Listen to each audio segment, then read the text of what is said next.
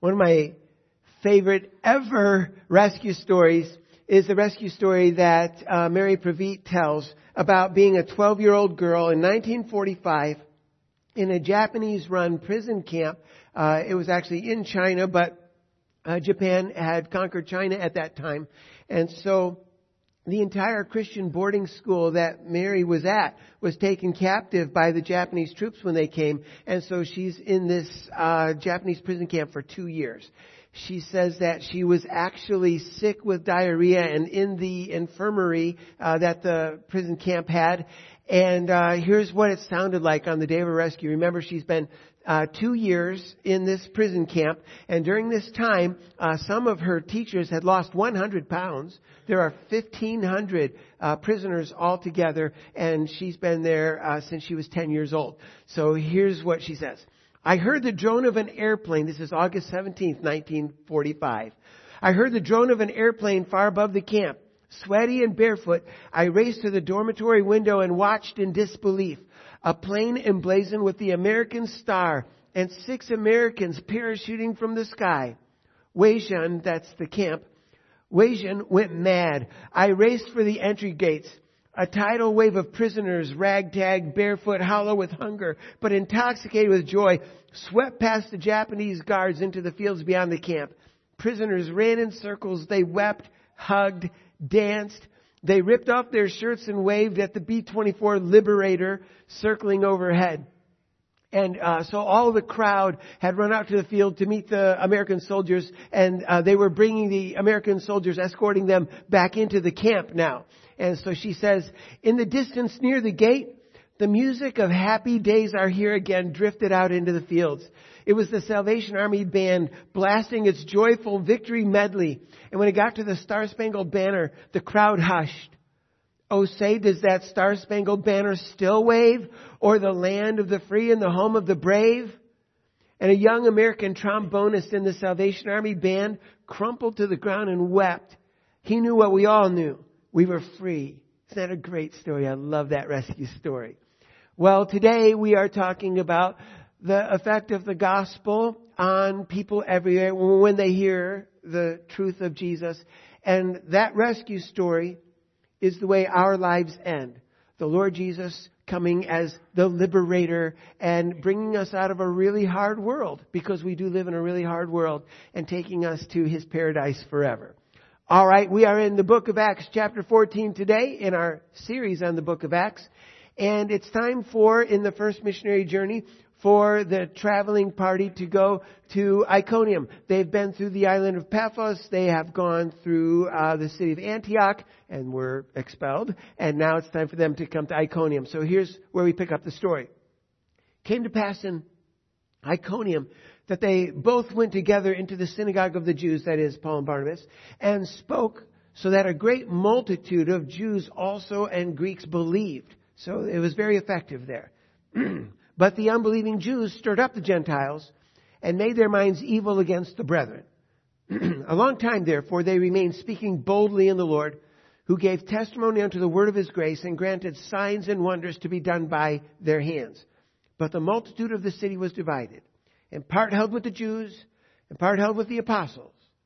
And when there was an assault made by both the Gentiles and also the Jews with their rulers to treat them spitefully and to stone them, they were aware of it and fled to Lystra. So it started out beautifully, right? But then next thing you know, their lives are on the line and they have to run away from Iconium and go to Lystra. Remember, we're in the area of Galatia, and I know that you can't see most things on this map, but the blue part is the Mediterranean Sea. And I always think that that looks like a dog's nose.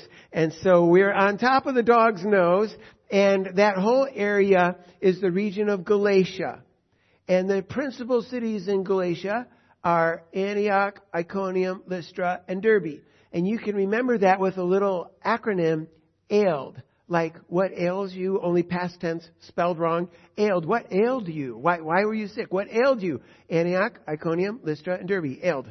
And so when the apostles get done with their first missionary journey, which has been primarily in Galatia, they go home and Paul will write the book of Galatians. So that's where we are today. Antioch, you see at the very top of the map, there's a red arrow that's pointing to Antioch. And from Antioch, they move to the right and down a little on the slide. And that's Iconium. And then straight down again a little further to get to Lystra. So that's where we are today. All right, this drama in Galatia is so relevant to all of us who have drama in the world. And so we're going to talk about two big ideas. The first is continuing in the Christian way of life and thinking no matter what happens next. That's what Paul and the apostles and the traveling party have to do.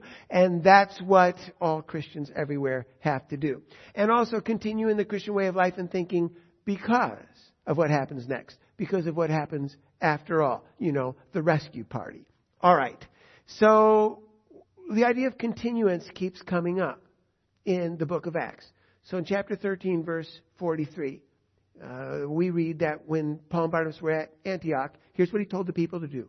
Paul and Barnabas persuaded them to continue in the grace of God. So you see the word continue, right? And this time continue in grace.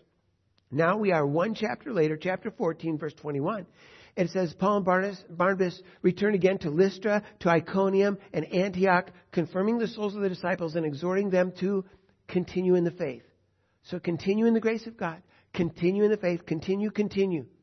That was very important. The believers must continue. And it's important to you. You must continue. All right. What did they mean when they told the believers, exhorted the believers to please continue in the grace of God? What did they mean? Well, they meant warmly remembering His free salvation. That's just such a blessing to remember that. So bear that in mind at all times. Plus, unceasingly relying on His gifts of wisdom and strength to resist temptation, and His emotional lift and enablement, strength for service. To have those ideas unceasingly crossing your mind. Continue in the grace of God. You have a wonderful salvation. And the Lord is gracing you all day, every day, with His wisdom and His power and His joy. So you just keep that. You stay with it. Continue with those things fixed in your thoughts. Be, if you will, obsessed, fixated on those things. And then the same idea in chapter 14, verse 22, but with a little different nuance, right? Continue in the faith. That is, believing in all the distinctively Christian beliefs about God. That is, His personality, His one-of-a-kind rescue for the human race, His unchallenged power, because there are demonic powers all around Galatia. But God's power is unchallengeable. So bear that in mind. He is not at any time being a victim in this world. God is in control.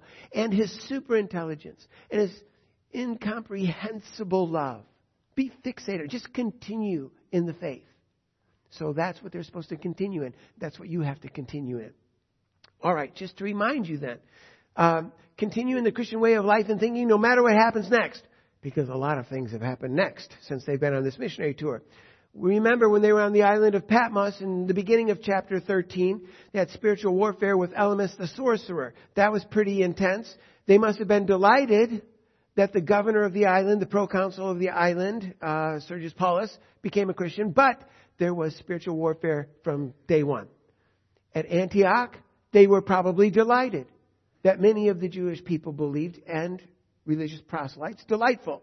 But then they were persecuted and expelled from city limits. So, hard going.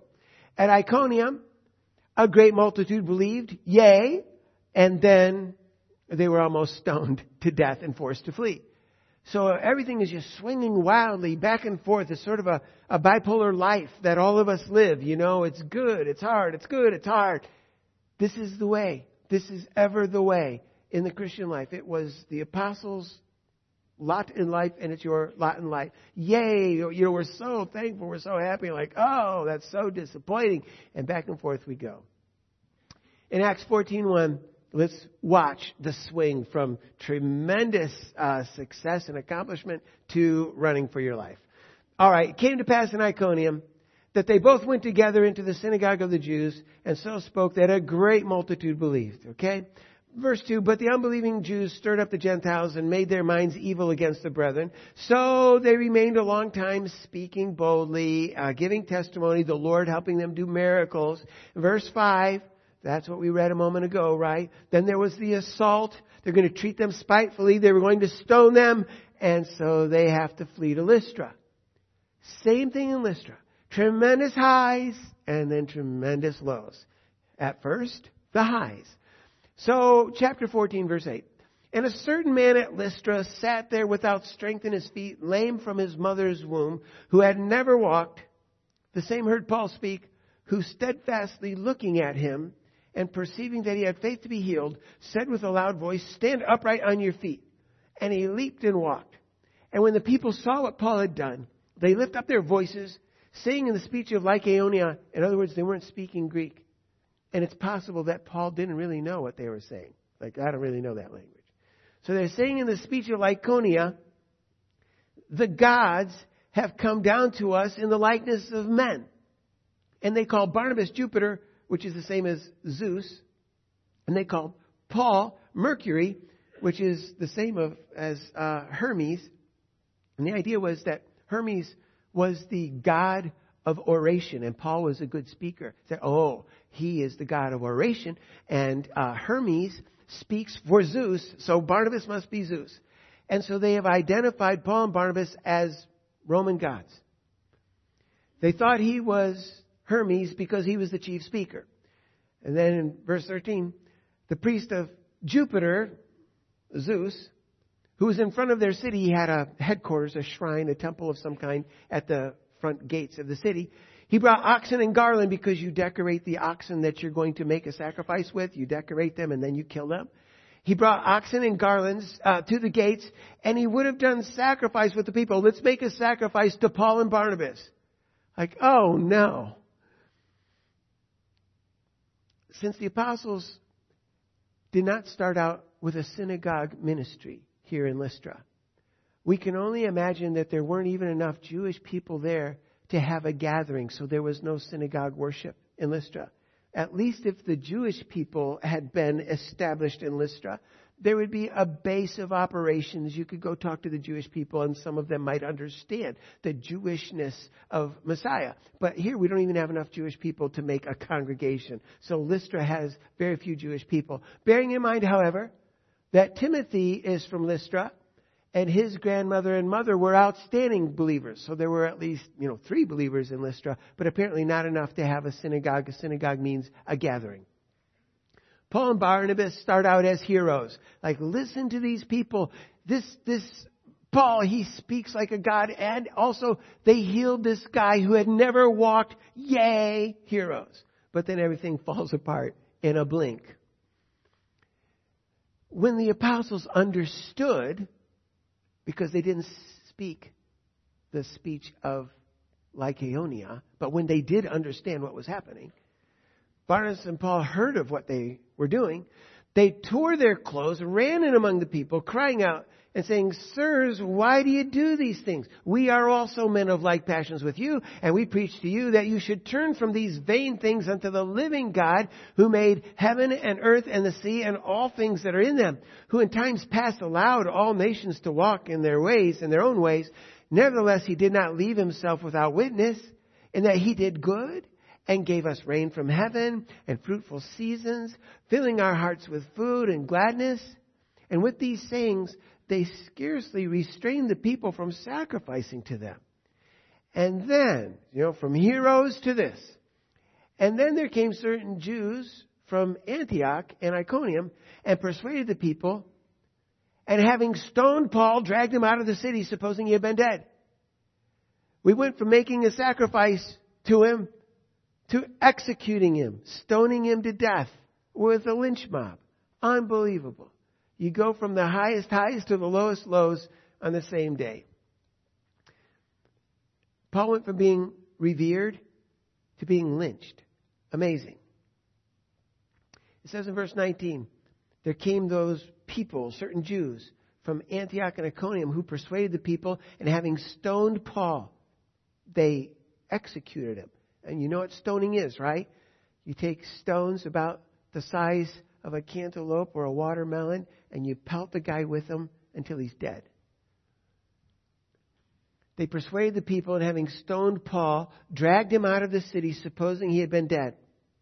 But as the disciples stood around him, he rose up and came into the city, and the next day he departed with Barnabas to Derbe. So you have to see the drama of this, right? Drama in Galatia. They were going to sacrifice. Hours later, they stoned Paul, perhaps to death.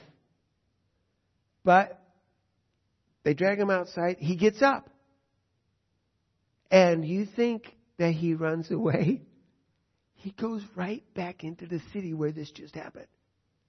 What madness is this, right? What must it have been like for Paul to walk right back into Lystra on the same day that he was just executed by a lynch mob? What must that have been like? Can you imagine? And interestingly, as we talked about a couple weeks ago, perhaps this is the second time Paul died and revived. Or if he didn't die and revive, then this is at least a near-death experience. And it is his second time. So in case you weren't here a couple weeks ago when I explained this, let me go through it quickly one more time. So we're looking today at Acts 13, verse 19, right? They stoned Paul, dragged him out of the city. His friends are standing around, and he rises up and then walks back into the city. All right.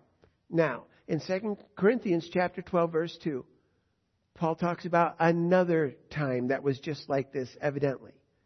He says, I knew a man in Christ more than 14 years ago.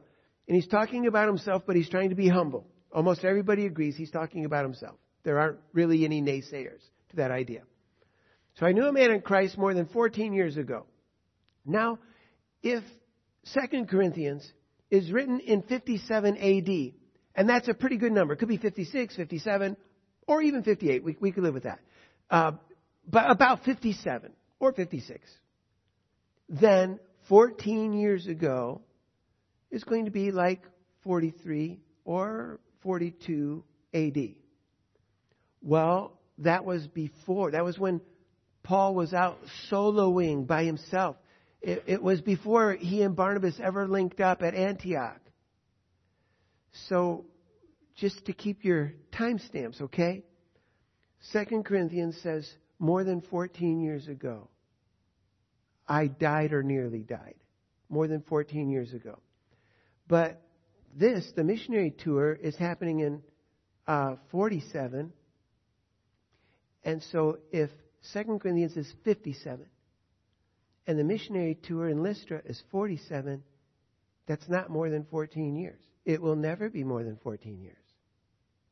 In other words, something happened about 10 years in Lystra, 10 years after 2 Corinthians was written, and that's what we're looking at today in the book of Acts. That's 10 years. But something else happened more than 14 years ago. So it looks like this happened to Paul twice. He said, whether in the body I cannot tell or out of the body I cannot tell. God knows. Did I actually die or was it just near death? Don't know. God knows. He says, I knew such a man. He was caught up to the third heaven. He was caught up into paradise and he heard unspeakable, inexpressible words which it is not lawful permitted for a man to speak. So it looks for all the world that Paul either died twice and came back to life twice, or he nearly died twice and came back to consciousness twice. We don't know for sure which one it is, but probably the scales tip in favor of him actually dying and being revived in his life twice. This whole point so far has been that we have to continue in the Christian way of life and thinking no matter what happens next. No matter what happens next. Verse 20 says, as the disciples stood around him, he rose up and came into the city. He went into the city. Why? I mean, you should run away from those people as fast as you can. You just don't go back. And a lot of us think, actually, he kind of liked being dead and he was hoping they would do it again. Now, that's speculation. But he went back to the city. And what we see here is that loyalty to Jesus so dominated Paul's thoughts once again that no other consideration really ever registered in his mind, which is just wonderful. So you see, when he says, continue in the grace of God, continue in the faith, he knows whereof he speaks, because he certainly continued in the grace of God, and he continued in the faith. It was as if Paul was saying, I will always be loyal to Jesus, even if it kills me, even if it kills me twice. And then you just have to remember that eventually Emperor Nero did put Paul in prison and kill him. And so in that case, Paul was willing to lay his life on the line 3 times for his love of Jesus. All right. And one more thing to notice before we leave this point. Continuing in the faith includes continuing in the church, in fellowship with the church. Remember in chapter 2 of Acts, they continued, there's that word again, they continued steadfastly in the apostles' doctrine and fellowship and breaking of bread and prayers. They continued with their church, fellowship, hearing the word of God. They continued. And that is necessary because that was so important to the early church. We read in chapter 14, verse 21, and Paul and Barnabas returned again to Lystra and to Iconium and Antioch, retracing their steps, right? And when they had ordained for them elders, plural, leaders, in every church. These are probably brand new believers, right? They've only been Christians for months. Brand new believers, but they seemed to be teachable. They were interested in everything that Paul and Barnabas would say. They were quick learners, so they became elders. And they were also honest and sturdy brothers. So these brand new Christians become the leaders of brand new churches. And Paul and Barnabas don't want to leave without having churches established. They need to be in church. You know, we're not leaving here until we have churches in Antioch, Iconium, Lystra, Derbe. We got to have churches. And so churches they have. And hopefully that will remind you to continue in the apostles' doctrine and fellowship. You have to continue with the church. All right. Paul's drama in Galatia. Then we not only continue no matter what happens, we continue because of what shall happen. We're pretty excited about what shall happen. So chapter 14, verse 21. And they returned again to Lystra and to Iconium and Antioch, confirming the souls of the disciples, exhorting them, and listen to the exhortation, exhorting them to continue in the faith. And here it is. And that we must through much tribulation enter into the kingdom of God. Tribulation is hardship. Now you have to continue because it's going to be hard. There's going to be tribulation. Let me take that back. There's going to be a lot of tribulation, a lot of hardship. So you have to continue in the faith, right? And don't be surprised if there's hardship. It is through much hardship that we all have to enter the kingdom of God. Now, just because we have to have a little theological aside here to explain what they meant by that, we must through much tribulation enter into the kingdom of God. You have to remember that this is speaking about entering geographically the kingdom of God. Because believers are already in the kingdom of God in 2 senses. If you are a believer in Jesus, you are already in the kingdom of God in 2 senses. The first sense is that you are citizens of heaven. You are citizens of God's heavenly kingdom because your paperwork is done. You know, let's say that you wanted to come to the United States from another country and you wanted to be a citizen and you were still in the other country. Well, you could get your citizenship papers and you are a citizen even though you still live in your home country. And you could come here anytime, but you're not here yet geographically. So you're a citizen, but you're not here yet. You are a citizen of the kingdom of God. All your paperwork is in because you've trusted Jesus as your Savior. You are a citizen of heaven, but you're not exactly there yet, right? But then there is another sense, and this gets us a little closer still to that heavenly possession. And that is you are a citizen by the link, the mechanical connecting link of the Holy Spirit. So remember, you know that Jesus is at the right hand of the Father at this very moment, right? In heaven, right? That's where He is. Jesus' Spirit is in you. Jesus said, I will be in you. Jesus' Spirit, the Holy Spirit, is in you. The Holy Spirit is also in Jesus. You have an invisible connecting link. You say, well, you can't have an invisible connecting link. The only reason you ever say a thing like that is because you haven't watched enough TV. Or you haven't gone to the movies enough. If you watch Star Trek or Star Wars, you will learn that there is a tractor beam. You probably haven't ever seen one, but it's very real, believe me. And in a tractor beam, it's like this invisible link between your spaceship or space station and somebody else's spaceship. Say, I don't see it. Yeah, well, that's how forces of the universe are. So, well, I don't see the Holy Spirit linking me to heaven right now. Well, let's just say the tractor beam is on and you are linked. And so in that sense, you're connected with the kingdom of God right now where you stand. But there is yet a future time, right? When you will be there geographically. The tractor beam is pulling you to the mothership. And you're going to be there in a minute. That's what's happening right now. You are already in the kingdom of God by your paperwork being in and by the tractor beam of the Holy Spirit's link between your spirit and Christ's Spirit. That's happening. But you don't actually get to go all the way geographically to the kingdom of God until you either die or until the rapture happens.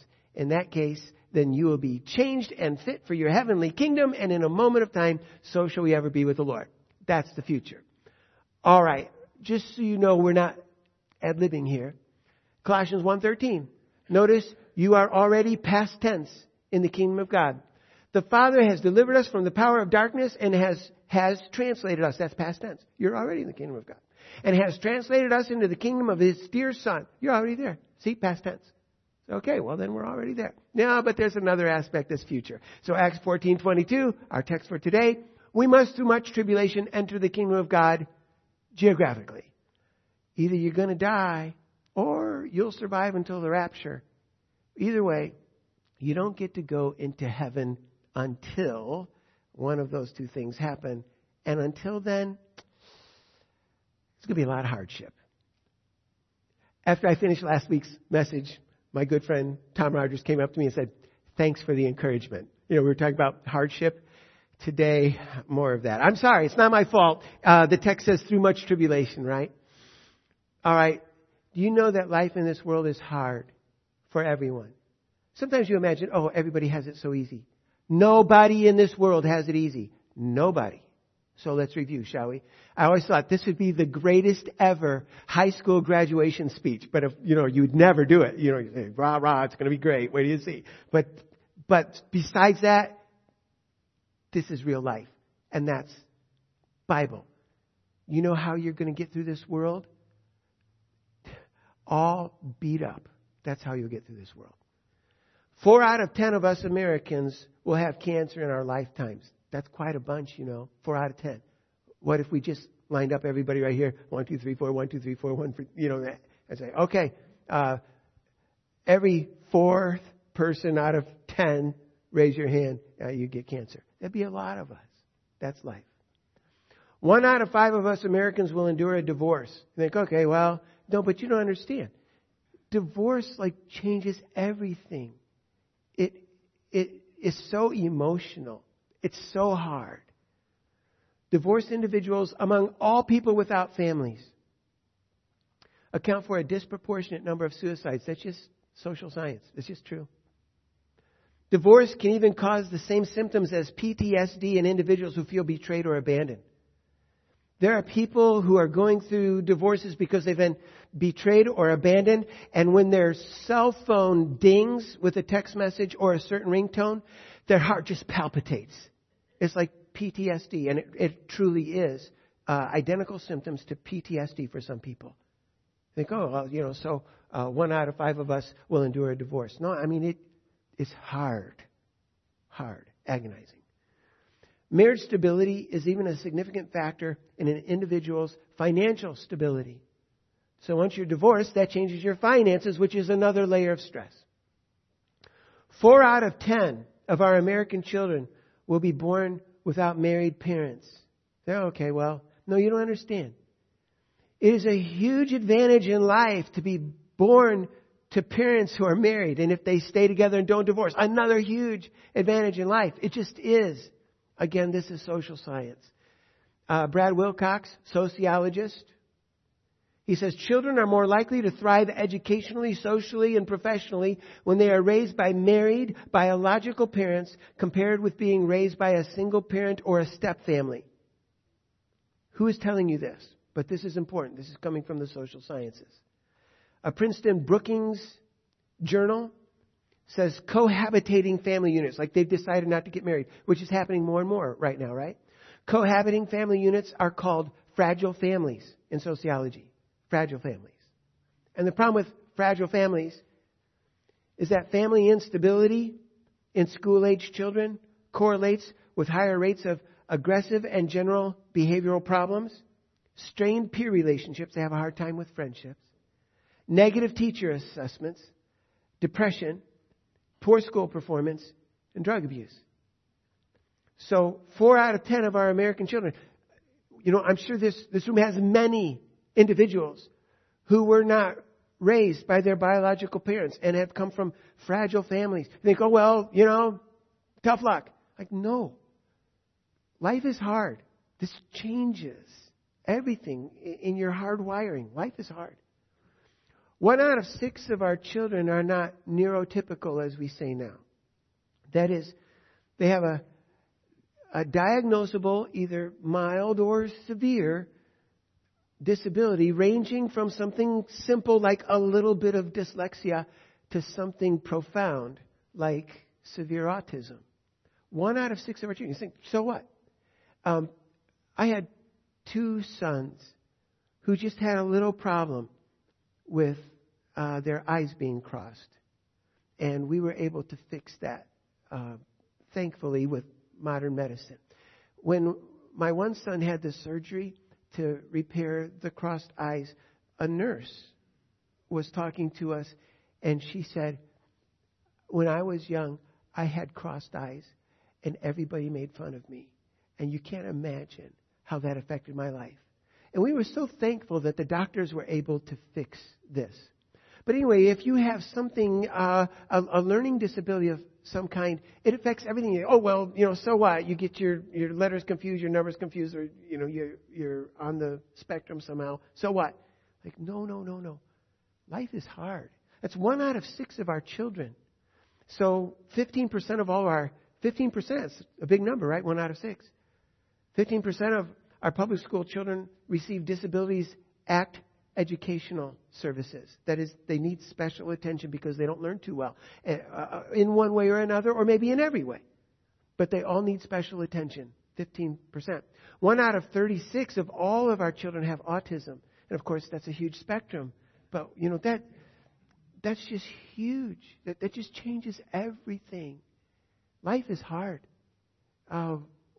If you're a parent and you have a child with one of these, neurodiverse conditions, life is hard for the parent. Life is hard for the child. Life is hard.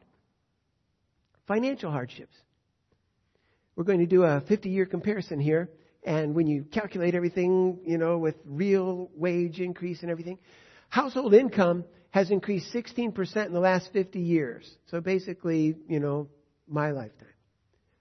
But house prices have increased 190%. There's a big difference between 16% and 190%. College costs have increased 264%.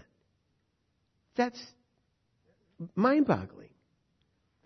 4 years alone, the past 4 years, grocery prices have increased 25%. Fast food prices have increased 29%. That's in 4 years' time.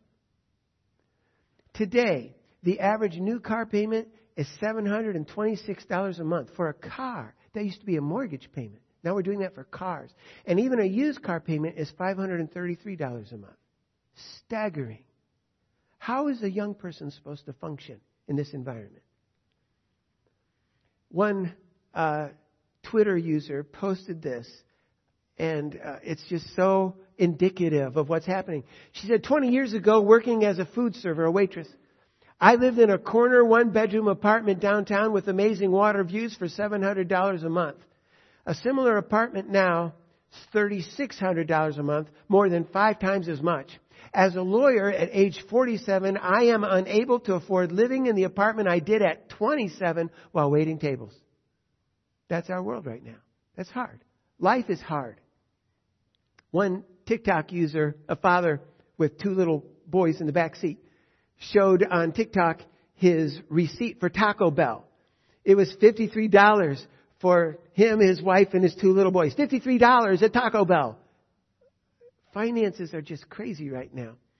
A December last year Newsweek article suggested that maybe if you make $74,000 a year, you are what we would call middle class. $74,000 a year. Bearing in mind that a lot of people only wish they made $74,000 a year. But if you make $74,000 a year, you're middle class. And then financial expert Andre Ziek was talking about this.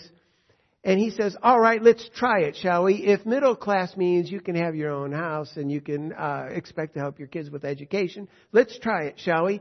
So he says the median home sale price recently, this past year, was $432,000 for a home. And the current interest rate is about 7%. And most people, young people, when they buy a house, they can only put down about 6 to 7%. So that means the young person has to put down $30,000 that he saved up and then have a loan for $400,000, and that's going to give him a $3,200 a month payment for his house, mortgage payment. Well, then they calculate further. A thrifty person, you're going to have to be pretty thrifty to do this, but a thrifty person who makes $74,000 a year will take at least 4 years to save $30,000 for his down payment. You think, good, now I can get my house. No, you still can't get your house. The banks aren't going to give a person who makes $74,000 a year a loan on a $400,000 house. If you want a $400,000 house, you have to make $120,000 a year. So you've just been bumped out of the median house. You could go live in a terrible neighborhood if you want to. But if you thought you were going to live in a nice house, you might have another thing coming at $74,000 a year. Life is hard. 1 out of 4 of us, Americans, are now taking prescription mental health medication. Is life hard? Evidently, because we're all stressed out and taking medication. Life must be pretty hard. Life is hard.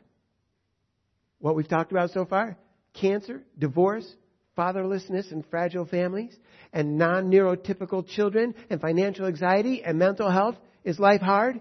Life is hard. Now, the apostles say, and do you know that you also have to suffer for Jesus? Are you prepared to do that? Through much tribulation, we enter the kingdom of God. Everybody has these tribulations, but now you want to follow Jesus, and that adds a whole new layer. Are you prepared to do that? Are you going to continue in the faith? Because through much tribulation, we enter the kingdom of God geographically. Remember, we've shown you this list a few times of all the sufferings in the book of Acts, all the persecutions. Last week, I reminded you that as a Christian here in the United States, you should be braced for what researcher George Yancey has talked about. Again, we did this last week, so I'm going to go just very quickly. But George Yancey's research shows that 32% of all Americans don't like you if you're going to walk with Jesus. They don't like you. His research shows that if you wanted to work in the field of education, 2 out of 5 educators explicitly stated that they would like not to hire you if you're going to follow Jesus. Academics with socially conservative perspectives tend not to get promoted, even when they have done an equal job. That's according to a sociologist's data, his research. He says there is widespread religious discrimination against Christian medical students. You might not get the plum opportunities because you've been representing Jesus. Are you prepared to do that? Through much tribulation, we will enter God's kingdom geographically. When we die or when He comes back, it's going to be a hard row. Are you prepared for that? One couple held the wrong views on LGBTQ plus issues, so they were denied approval for foster parenting. One doctor was forced to resign as a social worker. A marriage counselor was terminated from his position. A baker was tried for refusing to make cakes with obscene images and verbiage on them. A website designer was tried for refusing to depict same-sex weddings in a good light. Are you prepared to do that? Through much tribulation, we must enter the kingdom of God geographically. High school football coach was terminated for praying silently after games. You're not allowed to represent Jesus in the public school system sometimes. A Christian organization was targeted by the IRS for promoting Christian family ethic, Christian work ethic, freedom of speech, freedom of religion. Are you prepared to do that? Paul says, we exhort you to continue in the faith, because it is through much tribulation that we enter the kingdom of God geographically. And that's the way it was. When they were in the island of Cyprus, right? Harassment by Elymas, the sorcerer. At Perga, their good friend John Mark abandoned them. Heartbreak. He was my friend, and he left me. Persecution and expulsion from Antioch by angry people. Near stoning at Iconium by angry people. Actual stoning at Lystra by angry people. So here's our conclusion. Brace yourself. Remind yourself. And resolve within yourself to continue in the Christian way of life, no matter what comes next, knowing there's probably going to be some unpleasantness coming up next in part 2. And remind yourself why you definitely want to do this. Why continue in the grace of God? Why continue in the faith? It's like Mary Preveet at the beginning, you know. You are in the concentration camp. You live in Jurassic Park. You live like in a prison camp around here, and it's not easy. But you wait till the liberator comes, and there's going to be dancing, and you're going to be so glad you continued in the faith. Can we stand and be dismissed with prayer? Father God, I pray that if anybody is going through a really hard time right now, and maybe wavering a little bit, maybe they think it's hard to obey, be easier to stop. I pray that they won't do that they would continue in the grace of your Son, that they would continue in the faith. And I pray that as we walk out of here today, we will be resolved within our hearts to be wonderful for you every day until either we come to you in death or you come for us to catch away your church. And I pray this in Jesus' name. Amen.